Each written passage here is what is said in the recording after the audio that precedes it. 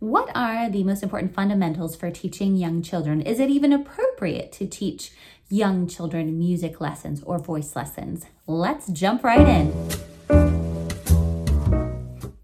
So to address the first topic, is it appropriate to have music lessons at a young age? I personally think absolutely.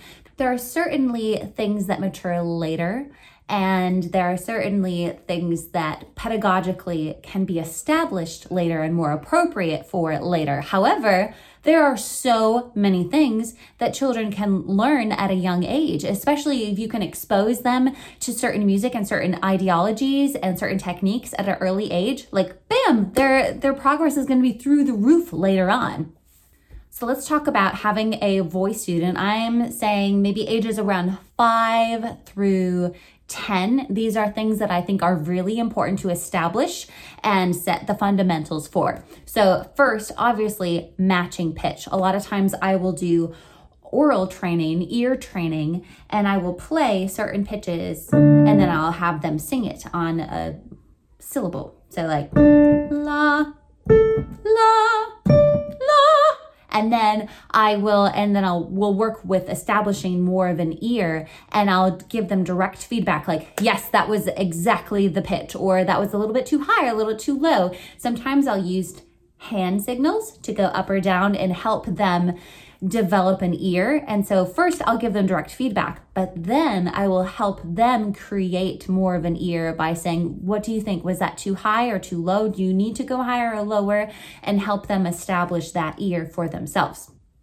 Then I also think that having sheet music printed out, I know everything is online right now and there are so many wonderful things, but there's something really magical about having sheet music in front of you and being able to know how it goes. And when you see things, to be able to actually feel like you have something tangible instead of looking at a screen for that. And so I like to have my students still have their music printed out, and I will tell them different things to make notes in the music. So if you have a young student, I kind of train them how to do this as I do it with them. So I'll have their music and I'll say, okay, now we're going to take a breath. We need to take a breath right here. And so if you look, and even if they can't read, I will explain to them. I'll say, okay, these are the words that you're singing. And then right here, that's the point where we're going to take a breath. And then to make a breath, we make this little mark here. And that's what that means. And so anytime that you have somebody that tells you to take a breath, you'll find in your music where that's supposed to be. And then next time, as you're looking at your music, you can see, oh, I'm supposed to take a breath there. And it's very, very helpful for them. And I think it's very helpful visually as well, instead of just screen, but to actually see on the paper, this. Another thing that I think is really important when starting out for voice students is having a notebook. This is something that I like to have for myself. But I like them to have, and they can bring a fun little notebook or put stickers on it or color it or design or make their artwork or create whatever. They can be creative with it, but they have a notebook that they bring every single lesson. And then in that lesson, I will say, okay, write down this. I'll make the date. I'll say, these are the things that I want you to work on. And I will write them down for them if they can't write. But then as time goes on, I like to encourage them to start taking over that responsibility of, I will tell them what to do, what to work on next week. And then they will write these things in their notebook and bring it. And then when they're gone, and throughout their whole week, they'll be able to open their notebook and say, okay, what was I supposed to do? And it helps them stay more accountable. It's also good for parents to see when things are written down in notebooks. It's also good for parents to see, and it helps parents keep them accountable for their practicing as well, which is really, really important because, as we all know, if parents are not on board for practicing, things can really progress at a very much slower pace, and if at all, even, right? You know what I'm talking about, voice teachers. Before we go further, please listen to this brief message.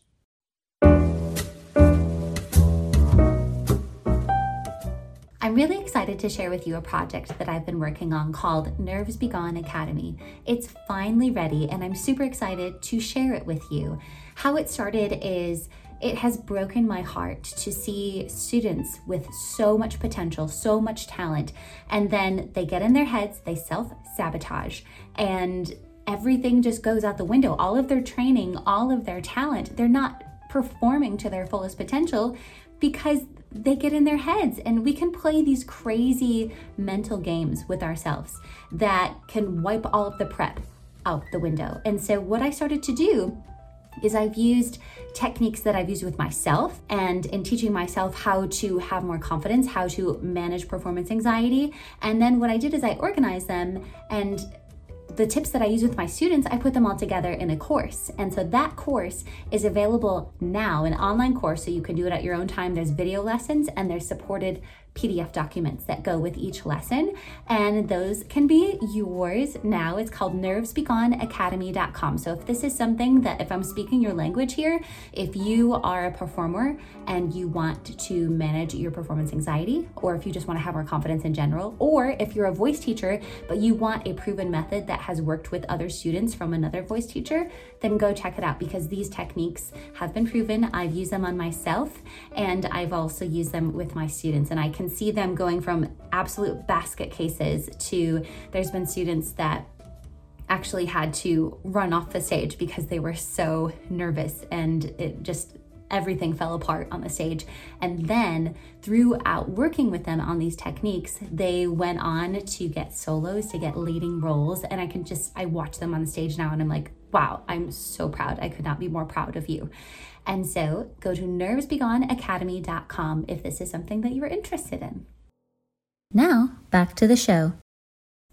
Another thing that I think is really, really important is solfege. Solfege of just starting, just take Sound of Music, right? And help them learn the basic do, re, mi, fa, sol, la, ti, do, ti, la, sol, fa, mi, re, do. And then sometimes I like to do cadences like do, mi, sol, mi, do, fa, la, fa, do, mi, sol, mi, do, ti, re, sol, re, ti, do, mi, sol, mi, do. Not recommended for when they're first starting out, but a lot of times we will do something like sol, fa, mi, re, do, or sol, fa, mi, re, do. Different exercises like that are really helpful. So you can kind of gauge if they're really struggling with something like that, then maybe just do, or do, re, mi, re, do, or something like that to simplify it, and then give them little chunks. This is an important piece of information. When you're teaching young children, they can only handle like that much at one time, and you can always make it bigger. But if you feel like you as a teacher are getting frustrated,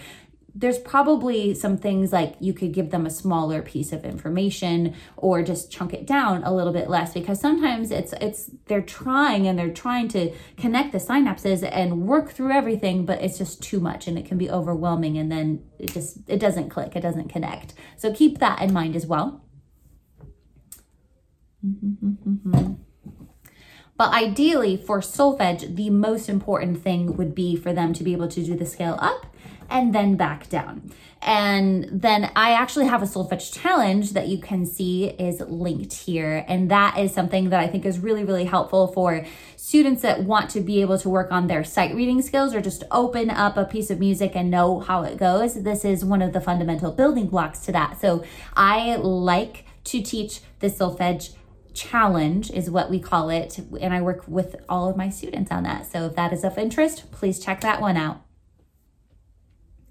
And then last but not least, theory. Sometimes I see teachers that are teaching young children and they're mostly teaching them by ear. And so they're not really looking at the music, and it's great for them to develop ear training skills. However, I think it's very, very important for them to start identifying things, looking at whole notes, half notes, and saying, okay, this is what this means. This is what kind of note it is. This is how many beats it gets, and starting to ingrain those facts into their memory, just at the basic level, and not getting it crazy complicated into time signatures, because most of the time they're not ready for something like that, but just saying quarter note, and then can you find a quarter note in your sheet music, which you have right in front of your face as you're looking at that. Oh, that's what a quarter note means, and a quarter note means one beat as you do that. And so just trying to connect, because music can be super overwhelming, and so a lot of times we'll just connect the gaps for them, and that really helps. So hopefully that's helpful. Good luck teaching all your young, amazing, talented students.